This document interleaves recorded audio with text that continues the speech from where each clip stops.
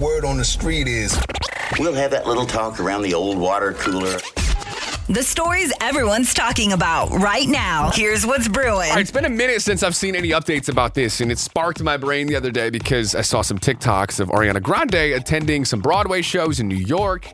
Ariana Grande and Dalton Gomez, they have settled their divorce, and all the details came out yesterday. So they had a prenup, which makes it pretty smooth when it comes to these things, who gets what.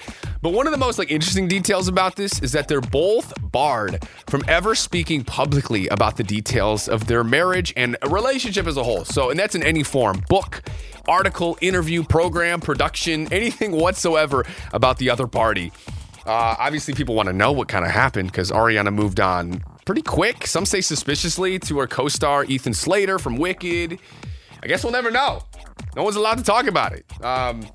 I bet a lot of people, though, wish they had this looking back. Your ex says some crazy things, after the relationship. So maybe it's for the best.